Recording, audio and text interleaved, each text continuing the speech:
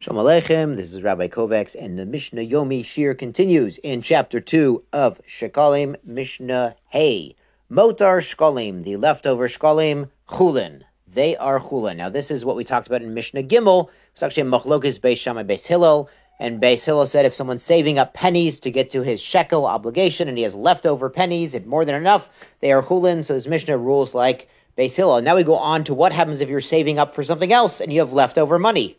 Motar asirit ha'efa, leftovers from the 1/10 of an ephah. Now that's the chatat of someone who's very poor, can't afford an animal. In some circumstances, he can bring a mincha instead.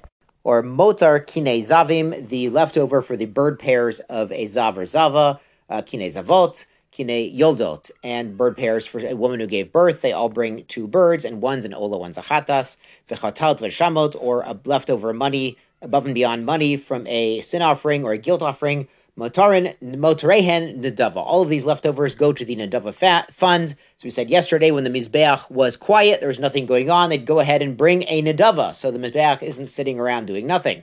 The Mishnah adds, Zeh haklal, this is the general rule, kol shu ba l'shem chatas l'shem ashama, anything that came for something, there's some sort of guilt involved, some sort of mistake involved or trying to rectify, motaran nedava. Leftover money from that goes to the nedava, the gift fund.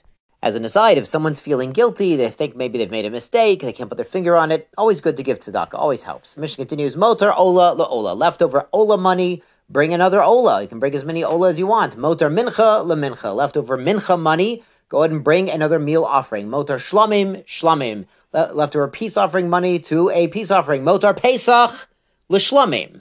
Leftover Pesach funds go to a shlamim, as we explained in the last Masechta in Pesachim. Sometimes a leftover Pesach animal itself, an extra Pesach, could become a shlamim. Sometimes could be recycled as a shlamim. So to the money for Pesach. Motar Nazirim l'Nazirim. Leftover money for Nazirs goes to Nazirs. So what's going on here is apparently there was a tzedakah fund for people who didn't have a lot of money to bring their concluding karbanos, their concluding offerings after they were done with their nazirut. And there are 3 offerings for a nazir when he does his concluding sacrifices. So it's a bit of an expense. So they set up a collection. And if there were leftovers for that collection, they would go to other poor nazirim who needed to bring their karbanos. Motar nazir, the Mishnah says, the leftovers from a single nazir, l'nedava. So it was one man saving up money for his own personal karbanos. Those extras go to the gift fund. Mishnah continues, motar aniyim la'aniyim. Tzedakah collected for poor people to feed them, the soup kitchen, the tamchui, that goes to other poor people. Motar ani, if they collected for the specific poor person, la'oto ani, it goes to him. Now, this is even in a case where, if a person had 199 zuz, he's still an ani, but once he gets to 200 zuz, he's not an ani.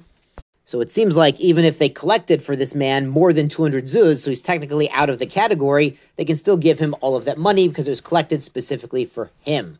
Motar shavuyim l'shvuyim. The leftovers from money that was collected to redeem captives goes to redeem other captives. Motar shavui, the leftovers from a specific captive, la'oto shavi, goes to that captive. This is even if they collected more than they needed to redeem this specific person, they had leftovers, they could give him or her the leftover money. Motar meitim, leftovers for the dead, this means for burial and the like. Lemeitim, it goes to bury other dead and give a proper burial. The Gemara is mentioned in a few places that burial in a respectful way in the cemetery was really a Jewish innovation, that back then among idolaters, only the rich and famous, like Paro and the nobles, they got a nice burial, and other people just got thrown on the side of the road or in someone's backyard, which is why there's tuma, there's ritual impurity outside of Eretz Yisrael, because they would bury people anywhere they want or just leave them to rot, nebuch. So we see it was really a Jewish innovation, and this is part of it, that they would really raise funds for the cemetery, for the graves, to pay the grave diggers and to give people, even if they had no family members, to give them a respectful burial and last rites.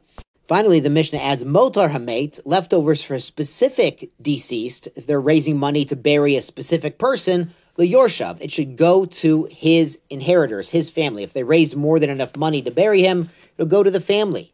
Rabbi Meir Omer, but Rabbi Meir says motar hamet yehei munach ad sheyavu Eliyahu. It shouldn't go to the family. It should sit until Eliyahu comes and decides what to do, because he says it's a suffix.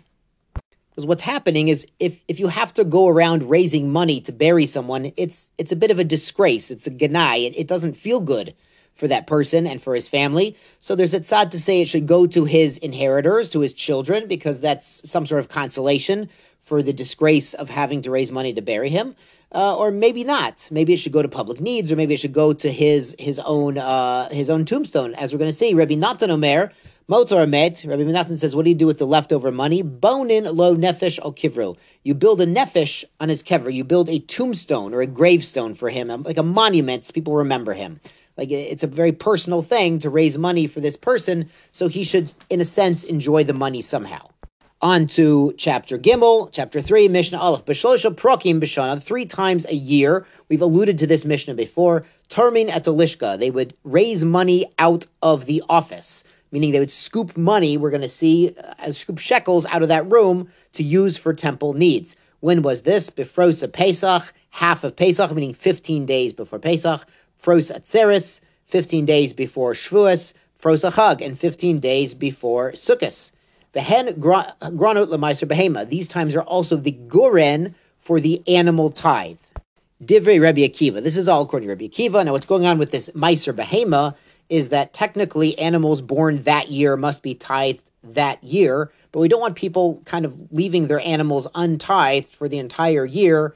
We really want animals to be tithed and available, specifically and especially times people are ole regel and need to bring karbanos. So we'd have encourage people to tithe their animals 15 days before all of these holidays. So there are plenty of animals ready and available for the festivals.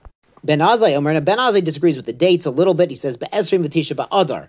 He says it would be the last day of Adar, which again is about 2 weeks before Pesach. Be'echad b'sivan. Echad b'sivan is only 6 days before Shavuos, not 2 weeks. Be'esrim b'tisha b'av, and the 29th day of Av, the last day of Av. Now this last one is because Ben Azai actually has a suffix if the Rosh Hashanah for Meiser Behema starts on Elul or the 1st of Tishrei. So he doesn't want animals born in Elul tithed together with ones born before Elul because of the suffix. We'll get into that in Rosh Hashanah when we talk about the Rosh Hashanah for Meiser Behema. Now the Mishnah brings a third opinion. Rabbi Elazar, Rabbi Shimon Omrim, they say Be'echad ben Nisan. We have it 14 days before Pesach, the 1st of Nisan, Be'echad b'Sivan, as Ben Azai said, shortly before Shavuos, Be'esrim b'Tisha be'Elul, and the last day of Elul, 15 days before Sukkot. Why did they say this last date? Why didn't they just say the 1st of Tishrei? Why did they say the last day of Elul? Mipnei shu Yom Tov, the 1st of Tishrei is Rosh Hashanah. Ef shar la'aser b'Yom Tov. You can't take Meiser Behema on a Yom Tov, on a festival. Lefichach hikdimuhu le'esrim b'Tisha be'Elul. Therefore, they advance it 1 day to the last day of Elul, right before Rosh Hashanah. So you thought your Rosh Hashanah was busy. They were also tithing animals. And you can't tithe them on Yom Tov because we would mark every 10th animal with a dot, with like red paint, we're going to see, as we learned in Meisers. We're talking about Meiser Behema. So you could not do that on Yom Tov. Yasher kochachem and zay gesund.